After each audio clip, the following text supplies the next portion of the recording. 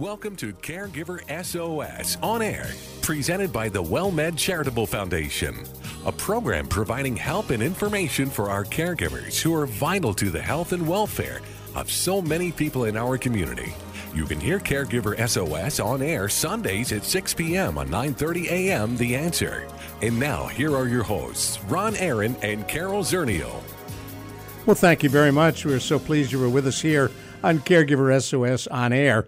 I'm Ron Aaron along with Carol Zernial, and we're going to be joined in just a couple of moments by a woman who has had an unbelievably challenging experience that led her into caregiving. Esther Pipoli Cardenas will be joining us, and we'll be talking about LOLA, Loss of Life Advocates, an organization she created, and why. That's coming up next on Caregiver SOS On Air. Carol Zernial, by the way, nationally known gerontologist, executive director of the WellMed Charitable Foundation. And just somebody on the other microphone. And there you are. Well, actually, it's your experience that plays so well on this show because you've been there. Well, you know, we're so fortunate to be able week after week to talk to people who have, you know, lived this experience of caregiving, learned from it, and in their own way giving back. And I think today's guest, this issue of what happens when someone passes away is so important, and we don't talk about it enough. We tiptoe around it. And so that's one of the real benefits of being here. Now, I don't want you to take this wrong, but I've been observing how you breathe. And I'm concerned you are not breathing right. Well, that would be both of us that are concerned that sometimes I just forget to breathe, which is what caregivers do and stressed out people do. But there was a look at people that do yoga and that do meditation. And so the question is it the mantra or is it the breathing that reduces the stress? And I'm sure you would not always get the same answer depending on who you ask.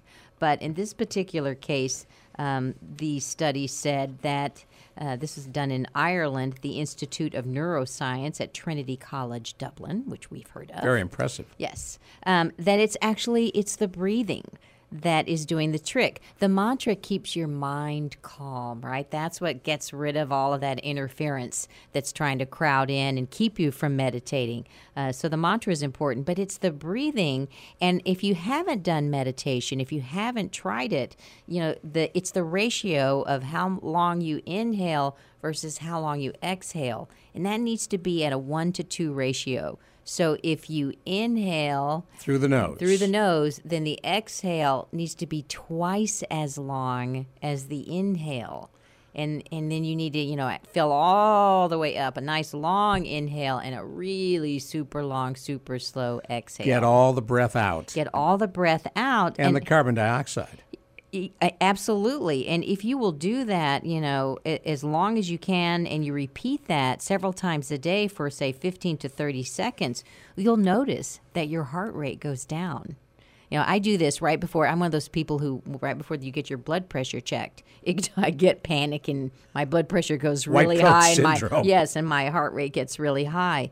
And so I have to remember, I try to get there early enough so actually I can do exactly this breathing exercise to try to calm down before they take my blood pressure. So when it's 190/90, you say, just because I'm nervous. All right. Well, and then they'll take it. I'll be like, do it again. Come back, talk to me a few minutes, and then do it again. And it just drops invariably because I don't know why I freak out. So anyway, it is the breathing. If you want the shortcut to the meditation benefit of lowering your heart rate, it's the breathing. Breathe in once and then twice as long breathing out. I was doing yoga before my knee surgery, and I need to get back to it. And I learned that breathing in yoga. And so what did you think of yoga? Because you're not someone who's practiced yoga over the course of your lifetime. This was new to you. I was 75 when I started yoga. Well, there you go. See, it's never too late to start something. Did you like it? It was Alamo City Yoga, and they have a class for newbies, which is not terribly stretching, pressure to do all kinds of things. It's more the relaxation and breathing. Well, and our local science museum in the summertime, does yoga out on a deck outside, above the San Antonio River. So then you can feel like you're in one of those ads like in California cool. or something like that, where you've got the water and the trees. And that's kind of a fun place to start yoga. And a giant fan blowing on And you. a giant, yes, and a mister, because you need all of those here Exactly. in Texas in the summertime. All right, we covered breathing into the nose, out through the mouth, double the exhale versus the inhale. And if you were wondering about it, there are apps that can help you do that, help you time that. Oh, yeah. All you have to do is just search for, there are meditation apps, there are breathing apps, there's lots of stuff online. Which led me to ask you, how is new tech benefiting caregiving? All right, so this is where you can wind You did me a lot up, of research here. wind me up.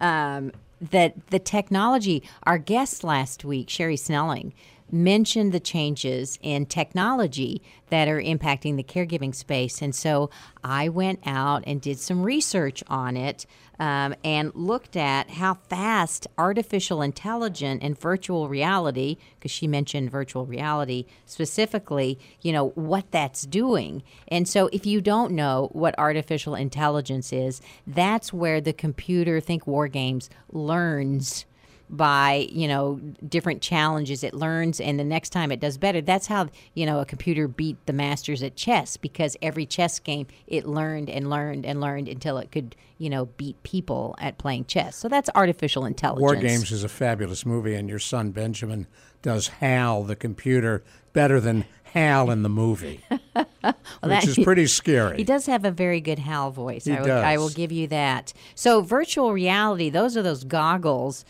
or the holodeck, think holodeck in Star Trek, where you see a different reality. So there were several different of these examples of AI and virtual reality that I looked at, and it was fascinating. So you have to go to these websites just to check out what's coming down the line. I mean, not necessarily to buy it. And I don't even know if I'm going to even say this one right. Rendeavor, there we go, Rendeavor, which is, it's actually a virtual reality, and you go to the site, and they're giving residents in assisted living and nursing home these virtual reality goggles, right? And so there's different ways that they're using them. One is you could have a video of the house that they lived in. Oh, that's cool. When you're growing up, and put it on this virtual reality 3D, and now they're back at home, or they're walking in their yard, where they're they all want to walking be in the house where they want to be. Or now picture this, fast forward, you're in a senior center. Today we're going to hike Machu Picchu. We're going to South America. We're hiking Machu Picchu. You put on your virtual reality goggles, and all of us at the senior center are now hiking up the trail via virtual reality. How cool is that? That's very cool. I thought that was amazing. So that's kind of fun to think about.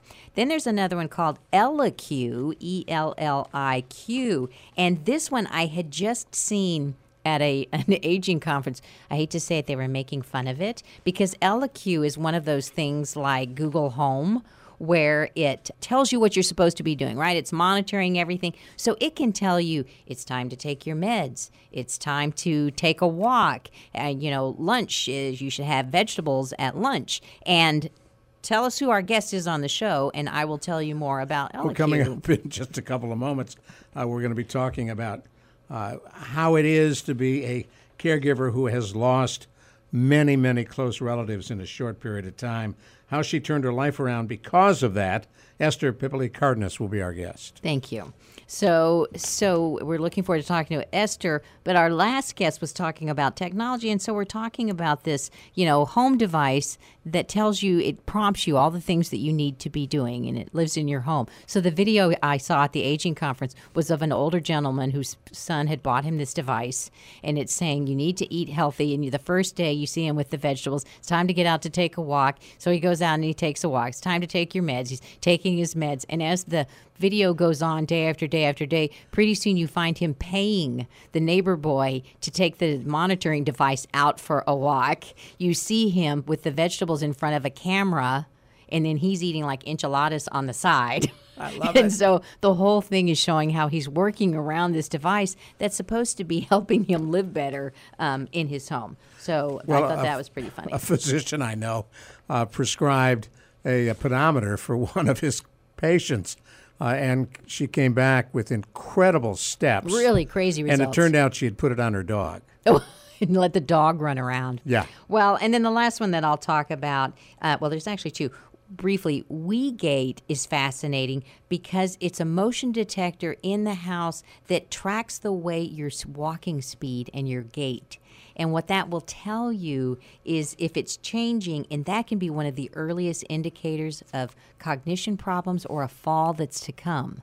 And your regular Fitbits, the things that we normally wear, cannot measure they don't know the speed, and they can't do it inside. And so this is a highly scientific device. But how cool would that be to be monitoring that? And then the last one is called Area, and it's a pair of goggles you put on that have headsets. It's for people with vision loss or low vision, and it connects them with a trained interpreter who's looking at what you're looking at through your lenses and telling you what to do. So it's watching the PowerPoint at work. It's helping you cross the street. So it's like a personal concierge that's talking to you through these goggles and headset. That's pretty cool. So it kind of replaces the old seeing eye dog. You actually get a person who's going with you on your trip. Wow, and you don't have to walk them. And you don't have to walk them, and they can actually speak any language depending on who's trained. And there's got to be a cost to that. Well, all of these have a cost. None of these you're going to find. One of them says join our wait list today. So this is emerging technology, but think about its application. It's pretty cool. Now I want to pick up on something we promised last week. How in the world can lifestyle changes remove plaque? Well, we think about plaque building up in our bloodstream over our lives, and does it ever go away? And we kind of were led to believe, no, it never goes away. It can lead to heart attacks. And it can lead to heart attack. It can break off. Well, it turns out that's not really true because they studied people who are malnourished. And the plaque had gone away, had been resorbed back and had gone down, gone away. So they did an analysis back in the 80s up to the present, and they found out that you can indeed, by changing your diet, it has to be really strict, whole food, vegetarian, no fat, no more than fat. 10% of your calories come from fat.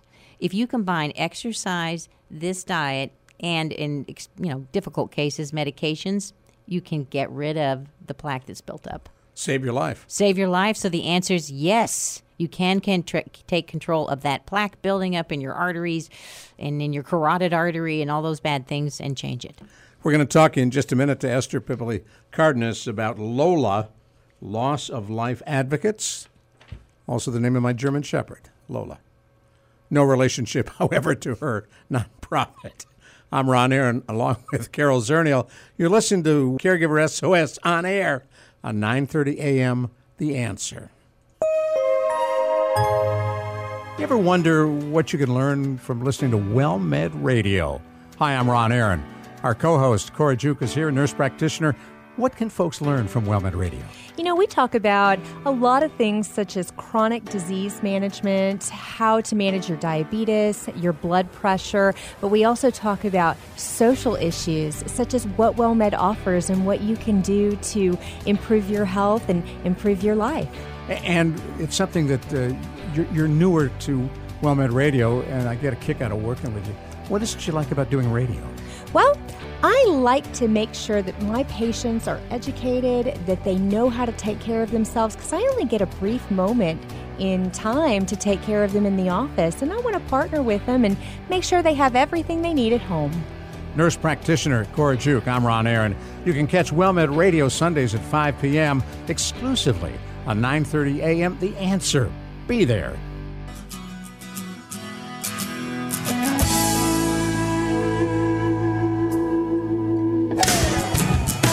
Well, when we promise, we deliver right here on Caregiver SOS on air. We've been promising Esther Pipoli would be joining us, and she is here in our studios here on 9:30 a.m. The Answer on Caregiver SOS on air. Nice to see you. Thank you. Come on in. This is Carol Zernial. I'm Ron Aaron. Thank you for having me. Tell us a little bit about how you ended up forming Lola, an organization dealing with loss. Well, in 2014, I lost both my husband and my father 63 days apart, and nobody really plans for anything like that to happen. However, my father was extremely prepared, and he was the former president of AARP here for the state of Texas. So he had everything checked, the boxes all checked, and all of his affairs in order.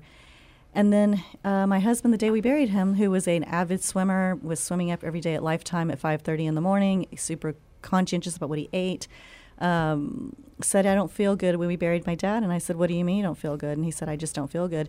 He was diagnosed with cancer about 10 days later and passed away 50 days later. So I lost both of them really quick. My dad being so prepared was awesome because I just had to turn all my attention to my husband and trying to save his life and be on the hope train. But when you're on the hope train and somebody is unfortunately passing away, there's a lot of things that go into shutting down somebody's life and all the questions, and you cannot start talking to them at that point because they don't want to talk about the end of their life. They don't. All they're looking at is everything they're going to be leaving behind. So my husband passed away, and he was a trial lawyer just right up the street at 281 in Bitters and had a great practice, and I was forced with never having – I didn't know anything about his business, so I had to shut down his life, and that's just more than just grieving your loss of your loved one. And, of course, for me, it was the double loss of my father and him that I realized I knew nothing about his business accounts.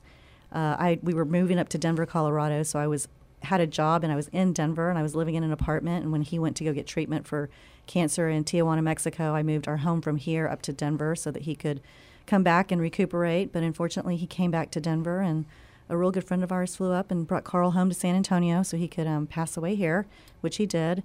And I was faced with just shutting down his life, and it was horrific because I knew nobody to go to, and nobody was holding the light for me. How in the world did you deal with all that? You're relatively young. Mm-hmm. You're faced with enormous loss, something you hadn't anticipated. Your father, well, maybe. Mm-hmm. Dads are going to die, but not your husband. Right. And, my husband, I met him when I was 20 and he was 40, so we had the 20-year age gap. However, I knew at some point there was going to be a point when he would no longer be here with me. I did not expect to be a widow at 46. And I thought I knew a lot about everything, enough, because when you raise kids, you're like, okay, I think I've learned that now. But really, when he passed away, it was overwhelmingly like I'd never had a heartbreak that hard. And I learned really quick that nobody was in my corner. I had a lot of people that loved me, I had a lot of people that supported me, but I did not have anybody in my corner that I could go to and say, what do I do about this? And I just visited with Judge Rickoff recently, and he said, we do a lot of stuff in probate. And I said, yeah, but where were you when my husband's office needed to be cleaned out? Where were you when I had to clean out my home of 26 years? Where were you when I had to make a decision about who's going to take care of our pets? I had lots of stuff to go through in people's lives. You collect everything. Go home and look at your stuff tonight and go, oh my gosh, if I dropped dead, who would clean this out for me? Who would guide my family? And so that really started the whole idea around Loss of Life Advocates, which is named after my mother, Lola. And it was hard. The grief was hard. Well, the thing I love about your story, because it is so depressing, is that you made a positive out of it. You looked at it and you figured out a way not only to put a neat organization together, but to put your life back on track. Right. And that was a big part of it, is to be able to give people a sign of hope. And I hope to be that person, that consultant for them, that coach for them, that guiding light. I like to say that I hold the flashlight for people in the darkest time. And sometimes, your friends and family are there for you, but sometimes you just need to talk to somebody that's not part of the family to say, what do I do about these bank accounts? Or what do I do about this? Or my husband left me with nothing. How do I get back on my feet? Now, what were you doing before this? Because you said you'd just taken a job in Denver. I worked for, I've really been blessed. I worked in insurance for 20 plus years as an account manager. So I dealt with brokers that would go out and sell for group benefits, and then I would manage the relationship side of the accounts. And I was working for a really fantastic company in downtown Denver in Union Station. I was part of a great team, and that experience in itself was another loss for me because I had to leave. I could not cope with working. I found myself literally on the floor of the bathroom and at my job because I just couldn't function.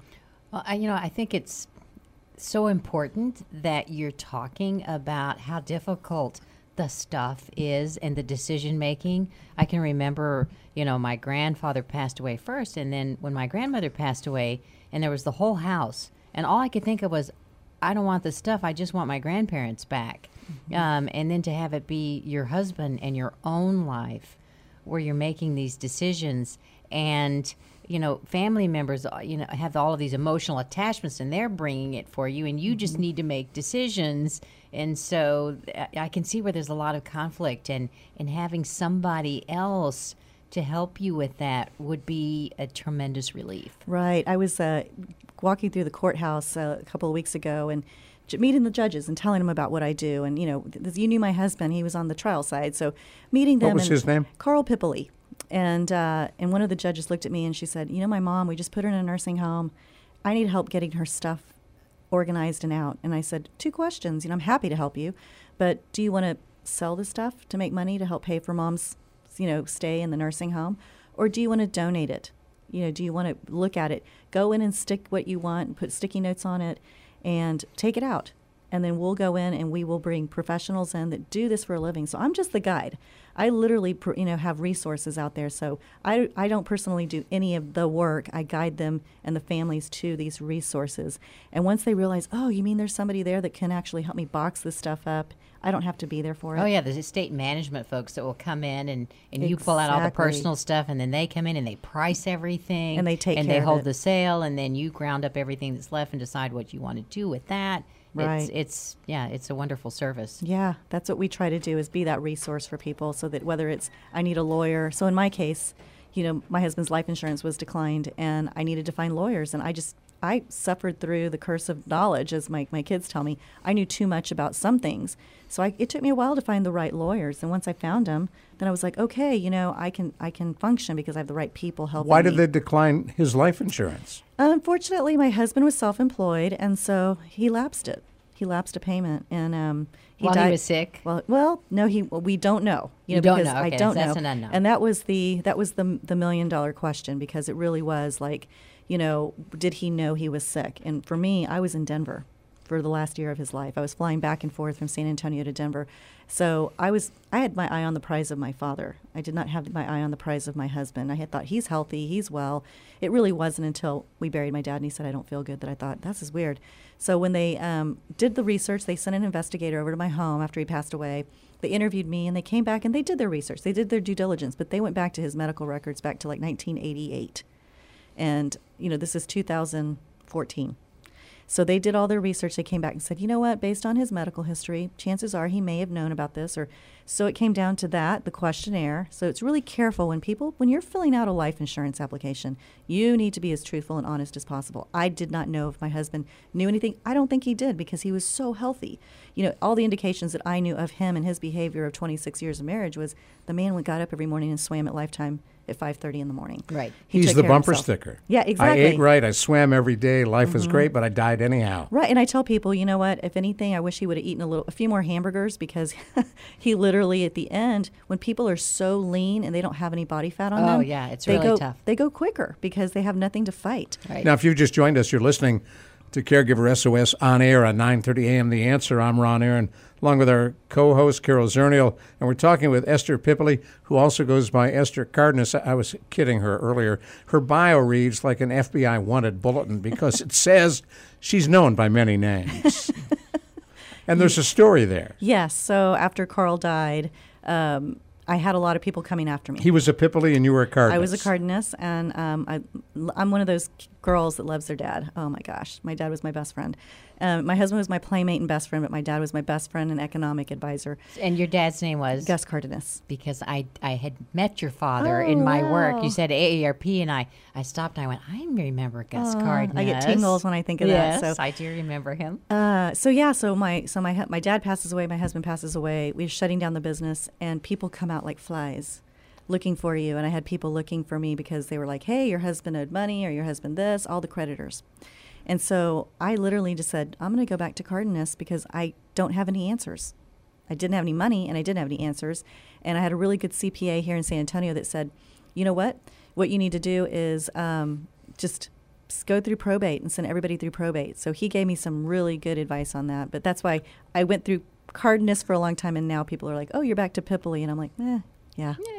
A woman can, So you're a can do Pipoli what she Cardenas. wants. Or a Cardenas Pipoli, Or either Cardenas way. Pipoli. But do you have children too? I do. I have a son that's 33 years old, and he helps me with the business. And then I have a daughter who is 28 years old. She's a yoga instructor in Denver. And I have a grandson that's 7 months old, and his name is Noah Jude. And I now know what it feels like when you look at your kids and go, just get out of the way. I'm done with you. I'm on to the grandchild. Right. Yeah, grandbaby. Oh, he's adorable. Now, how did your kids take the loss of your dad and then their dad? Well, they both reacted differently. Because they were adults. Yeah, they both reacted differently. My son definitely stepped into that role of helping shut down stuff and being that personal guidance person for me, but he was still sad about not having his father and his grandfather. And then he had my daughter. She literally, when she moved back to Denver last November, she said, I'm finally grieving. For whatever reason, she associated with Denver and her dad and the mountains. Wow. That she said, I'm finally putting some peace around this. Stay with us. We're going to come right back to you. I'm Ron Aaron, along with Carol Zernial on Caregiver SOS On Air, talking with Esther Pipoli. We're going to find out about Lola and find out what she learned about trying to manage all the various moving parts. And we're going to talk, too, about Final Acts, a wonderful organization that we're very familiar with, who do an incredible job helping all of us make those right decisions beforehand.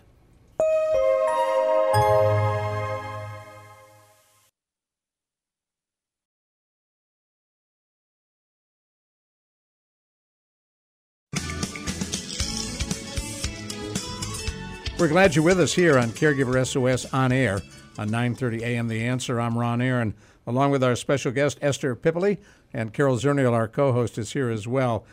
In the wake of what was enormous emotional and psychological tragedy, losing her dad, short time later losing her husband, Esther Pipoli did what everybody ought to do, got her life back together, and formed an organization called Lola, named after your mother. Right. And it stands for? Loss of Life Advocates. And what do you all do?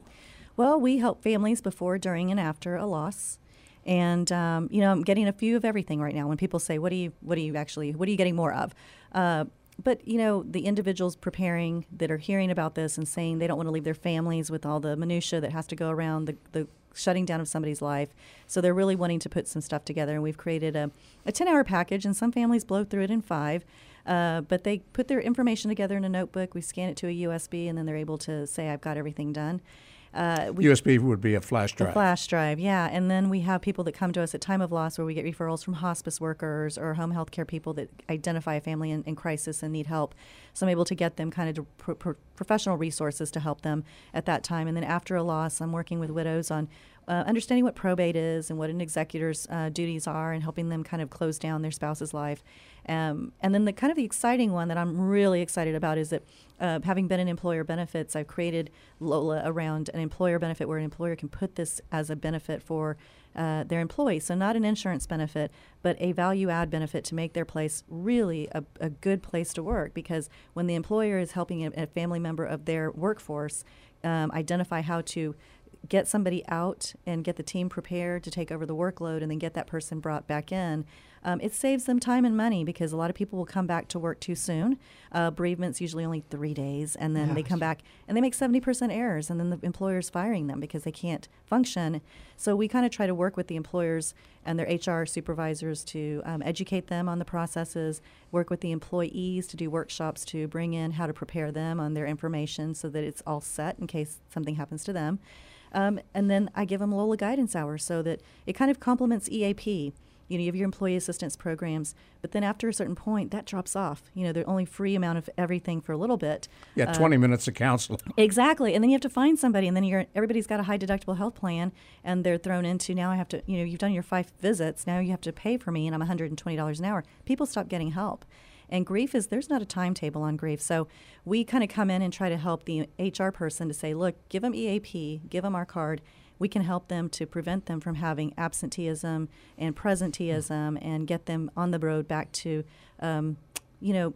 being healthy again. Right. So those people that come back to work, they're not ready to work. I mean, you were talking about making mistakes, but even if they don't make mistakes, they're still, they're not as productive. Their minds are always someplace else. You're always worried. I mean, it really is the checklist of everything else I still need to do. You can't get that done in 3 days because all you did was plan the funeral. Right. Or in my case, I lost my husband's income. He has just started taking Social Security, which was kind of exciting because if you're married to a self-employed person, you never have a paycheck. So he's just started getting Social Security, and the funeral director here at one of the funeral homes said, oh, you're 46. Yeah, you get a $255 death benefit. You have to wait till you're 60 to actually start drawing from his Social Security. And I thought, oh my God. So I really went back to being kind of an independent single woman again with my own salary. And it was really scary. And it still is to this day. It's still scary. You said we at Lola.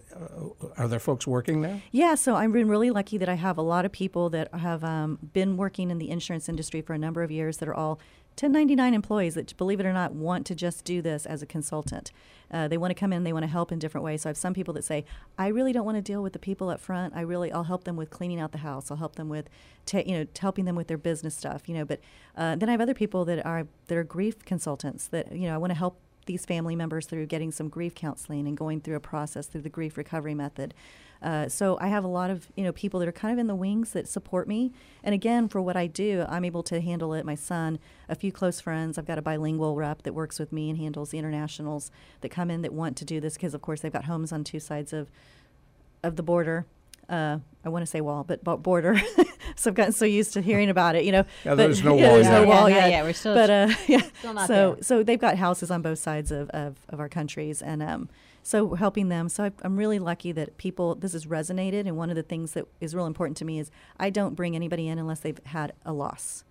So I'm not just bringing anybody in that's like, I haven't experienced a loss, because I'm not going to have them working or talking with people that have not had a loss themselves to be able to have that compassion. So do you find that there are people that really need like professional counseling services? Do you have examples of folks that you need to connect them with a therapist? Yeah. So I got certified in January through the grief recovery method, and people ask me, so do you support people in that? And the reason I got certified was so that I would know what to say and what not to say. And as I'm talking to widows and widowers and people that call in that have had a loss, I'm able to identify where they're at in the process and then decide whether they belong in a group, which might help them. And usually, those groups can be 8 to 12 weeks long. So they start to kind of connect with other people that are going through the same amount of grief. Or if they are seriously in a state of depression, which is what I was in for a long time, I get them through some counselors here in San Antonio or wherever their area is, and we go through the professional associations. So whether it's the Bar Association for Attorneys or Professional Association for finding the right psychologist or psychiatrist to get them to the right people. Sounds very comprehensive. Porter Loring, the funeral service, offers free grief counseling, and you do not have to have used their services. Correct. And I've actually visited with Helen Loring Deer, and she's a beautiful woman. And we've had really good conversations, so I'm able to circle back through to some of those families that want to go in and participate in her programs. And they have group counseling, exactly. which can be very helpful. Yeah, it's wonderful. What did you learn about yourself? Because if I were to ask you if we could go back in time before your dad, before your husband, is this something you would ever thought you'd be doing? No. I really never thought that I would be in this field. I will say that, one of the things that I learned about myself was that I am a fighter. I never considered myself a fighter. You're obviously resilient. Yeah, so it was, I've learned a lot looking back on it that, you really only have yourself to depend on in the darkest of times.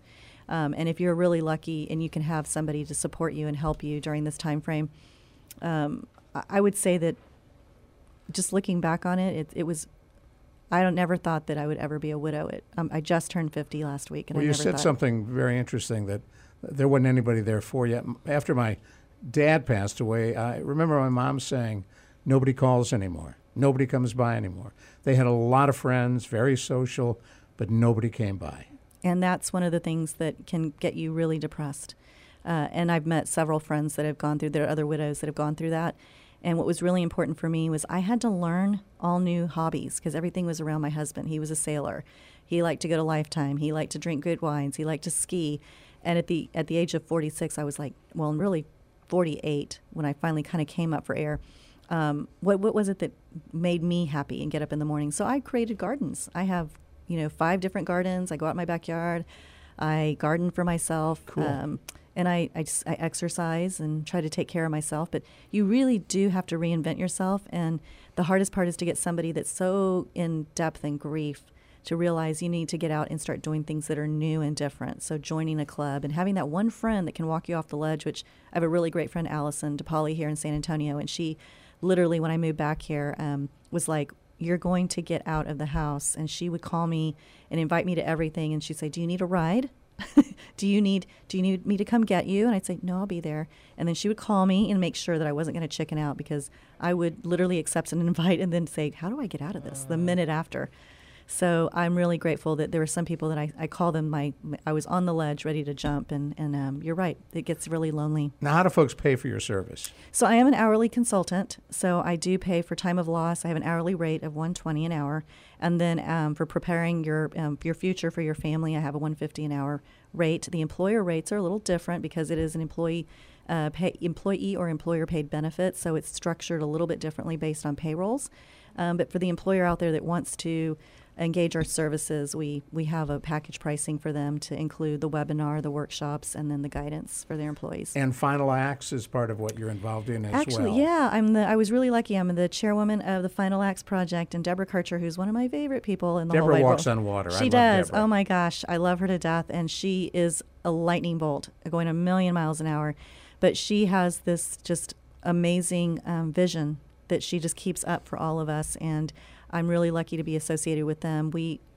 I love the arts. I love the arts. So now, play. You have to talk about what it is. Yeah, what's the focus? So the nonprofit focuses on people that are in the liberal arts or arts type areas that are artists and poetry, and it's also bringing in the medical profession, people that maybe are doctors and different professionals that deal with the end of life.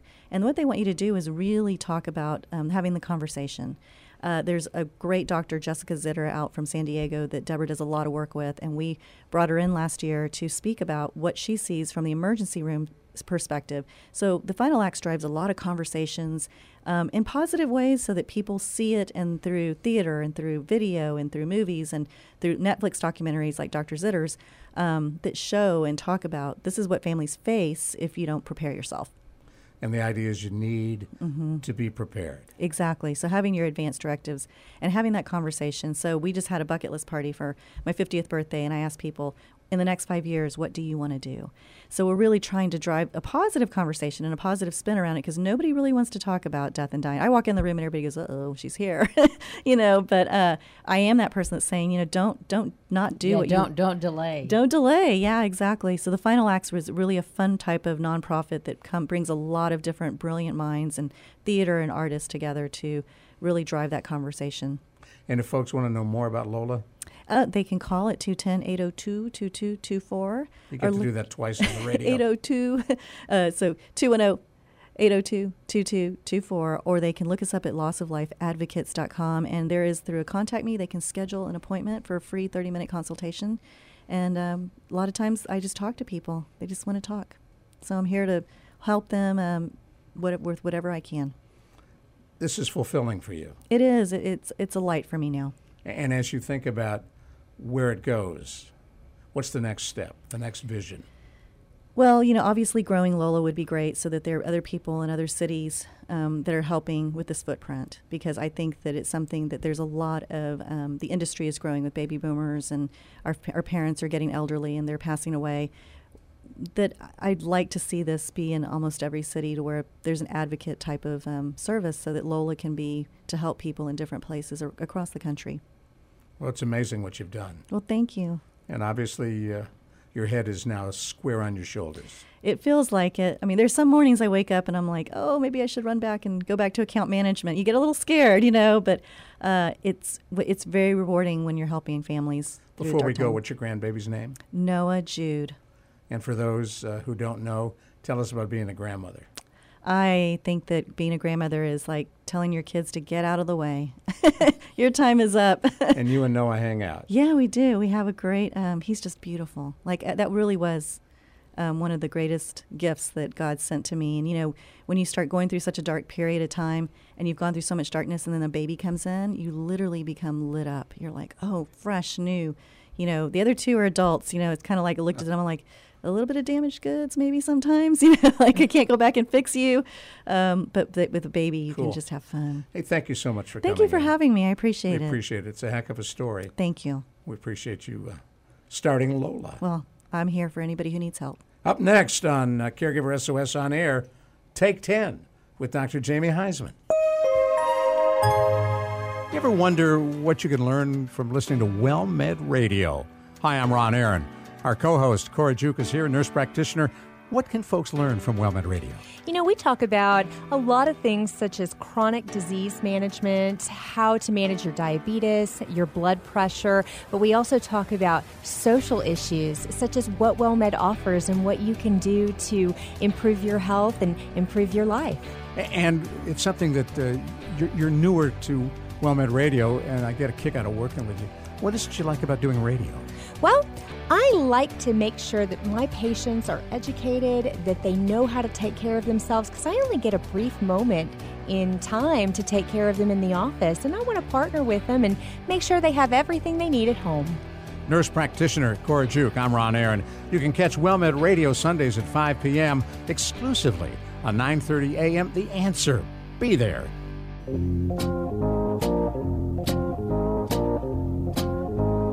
We are so pleased you are with us here on Caregiver SOS On Air. At the end of every program, we jump to a segment we call Take 10. It features Dr. Jamie Heisman, nationally known psychotherapist and expert in addictions and caregiving. Our co-host Carol Zernial is here, and I'm Ron Aaron. And Carol, you have a topic that when you first threw it out off air to Jamie, it sounds more like combat post-military, PTSD. Well, you know, I recently ran into a family that did have someone in the military that deployed, but it was for a short period of time. When they came back, they did have PTSD, which made me think about the impact of trauma. And we've talked to caregivers who've been caregivers for years, or family members that have been battling diseases for years. You can have a single event. So I'm just wondering about the nature of like PTSD, people that suffer after effects from really bad things that happen, or things that happen. I don't know, maybe it's not really bad. Can you talk a little bit about PTSD and what it is, and you know, is everything PTSD that I've just been describing? This is a great topic, Carol. I'm glad you actually got this one, because interesting enough, PTSD, which is post-traumatic stress disorder, it's pretty pandemic, if you will, throughout our population, not simply just caregivers, because trauma, which is any sort of episodic event that either occurs to you or you can witness, if you will, like a life-threatening event, really happens from childhood on, and it's often untreated and is often repressed, and people develop symptoms from post-traumatic stress disorder, and they may not even know it's that, because it all depends upon the intensity of the trauma and how close you are to the trauma, and the fact is how you were before the trauma. If you had 2 feet on the ground, taking care of yourself, good self-esteem, usually you'll come out of the traumatic period in that fashion. But if you weren't taking care of yourself, trauma can debilitate and can paralyze. So let me see if I can find an example from childhood. I'll use my own family. My mother was sick off and on when I was a kid. And so my sister and I would go for fairly long periods where she wasn't really engaged with us. You know, we were safe. We had food. We had, the things we needed. But she wasn't really emotionally engaged with us because she wasn't well. Is that something that, may have left a little stamp on us, whether we knew it or not? Because my sister and I can tell you, don't think we have a little mark. Well, it also depends upon the age. What was it? How old were you? What was very young. We're talking very young. Like so under 5. Very young. Okay, it could be a trauma. Again, this is things that the wonder of therapy can help, like peel the onion to find out if it's trauma, because there's definite interventions for trauma.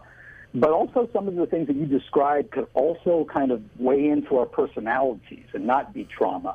And later on, that feeling of being, let's say, detached or, I hate to use it, but the word abandoned sometimes from a significant other can create personality traits later on. And that's what therapy is all about, because it's also treatable.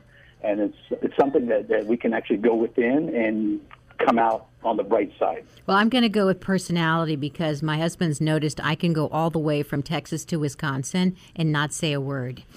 that I'm perfectly content to just sit. I'm someone I can sit for very long periods of time doing absolutely nothing.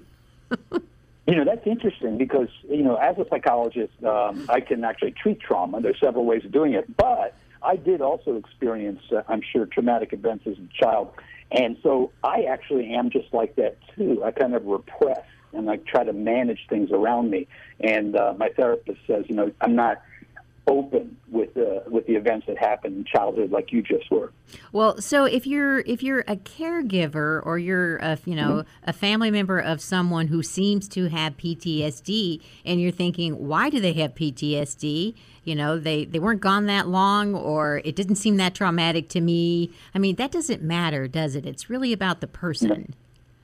It does not matter. And I think we should also delineate something which is important, because caregivers also suffer from another traumatic experience, which is called compassion fatigue. And the difference between post-traumatic stress disorder, where it's an external trauma, either we're involved with or life-threatening event, or we're observing.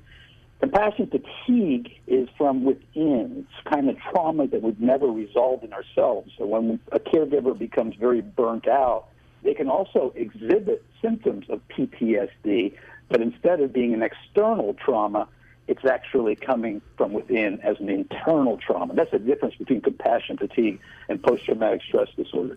Now, if you've just joined us, you're listening to Take 10 on Caregiver SOS On Air. I'm Ron Aaron. He's Dr. Jamie Heisman. Carol Zernial, our co-host, is here as well. And I'm wondering, for a child, can PTSD be triggered by one event? I'm one of those kids who grew up in the Norman Rockwell world of everything was great. The cereal was always crisp. The milk was fresh. The table was set. The strawberries were cut perfectly. I hope you had ruffled curtains. Otherwise, I'm going to be sorely disappointed. And I thought we were brothers from another mother, but that was exactly the opposite. Oh, no. Everything was just perfect, except that one night when the phone rang in the middle of the night in a house where there was one phone, because why would you need more? Yeah. And if the phone rang in the middle of the night, it was never good. And my dad's drugstore was burning down. I remember it like it's happening right now.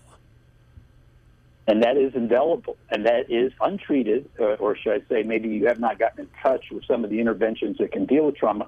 That is exactly a trauma. That is dead on. In fact, we don't even remember, Ron and Carol, much memories before what? 3 years old, 4 years old? Yet trauma can be occurring at childbirth to 4 years old, and we don't even know, but it gets repressed. And also, by the way, just so you know, theories and data has backed up the fact that trauma, if left untreated, can become intergenerational, which means you kind of hand the symptoms down. For instance, my father is a Holocaust survivor, and he never sought out therapy, and what he did was basically pass a lot of the traumatic symptoms and events down to my sister and myself. So what does that look like when you say passed it down? What does that mean? Well, it's kind of it's dysfunction. It really is. It's about codependency, where let's say our behavior evolves and revolves around either a person who's ill or a person who has trauma, and it's not quite authentic. And what we develop is behaviors to be able to manage that person. And then we develop roles in codependency, like the hero, the scapegoat, the mascot. But we're not acting in an authentic way. We're instead kind of responding to untreated trauma in our father or our mother, or, like Ron says, even in something that he may have witnessed and was a part of, but can't explain today. Right. So what would you say to the people who say, oh, that's hocus pocus? That's, childhood trauma. Flee, flee, flee. What would you say to those people? I'm a huge believer that almost every behavioral health challenge, from addictions to psychiatric issues of depression and bipolar, has some underpinning of trauma. I just can't imagine a lifetime at all without some episodic 2x4 hitting us at a time when we least suspect it, and us not necessarily getting help for it. So I think that trauma is huge, and our society is looking for ways to obviously treat it. My nephew came back also from Iraq, just like your family member, Carol, and he was there for a short period of time, and he still suffers from PTSD. But it doesn't have to be wartime. It truly doesn't. We see it happening in our lifetimes, just the way Ron described it. So what I'm hearing you say, the bottom line of all this PTSD discussion is, really to kind of get in touch with, if you see someone that seems to have PTSD, or if you have this, anxiety and dysfunction in your life, that, working on it really might help. Absolutely, because what happens is you're going to start drinking, you're going to start medicating it, you're going to look to harm yourself sometimes or others. These are all symptoms of trauma untreated. You'll pull away from people. You'll become isolated. I mean, this all seems to mirror what we discuss sometimes with caregiver burnout that then progresses to compassion fatigue. Those symptoms are so similar. But we as therapists really have ways to deal with the trauma. So Hope Springs Eternal, if you do feel you have any of these symptoms, please call a trauma-trained therapist. I like that. I'll get a phone number for my wife. There you go. For caregiving. That is a trauma. Caregiving counseling. Being married to you. Yeah. She said the other day she's discovered she has no compassion. No big deal. Hey, thanks for joining us on this. Dr. Jamie, this was great. Why don't we do it again next week? Love to. Take 10 right here on Caregiver SOS On Air with Carol Zernial and Ron Aaron. We'll talk with you soon. You've been listening to Caregiver SOS On Air, presented by the WellMed Charitable Foundation. Email suggestions and comments on this radio program to radio@wellmed.net. And join your hosts, Ron Aaron and Carol Zernial, for another edition of Caregiver SOS On Air on 9:30 a.m. The Answer. You ever wonder what you can learn from listening to WellMed Radio? Hi, I'm Ron Aaron. Our co-host, Cora Juke, is here, nurse practitioner. What can folks learn from WellMed Radio? We talk about a lot of things such as chronic disease management, how to manage your diabetes, your blood pressure, but we also talk about social issues such as what WellMed offers and what you can do to improve your health and improve your life. And it's something that you're newer to WellMed Radio, and I get a kick out of working with you. What is it you like about doing radio? Well, I like to make sure that my patients are educated, that they know how to take care of themselves, because I only get a brief moment in time to take care of them in the office, and I want to partner with them and make sure they have everything they need at home. Nurse practitioner Cora Juke, I'm Ron Aaron. You can catch WellMed Radio Sundays at 5 p.m. exclusively on 9:30 a.m. The Answer. Be there.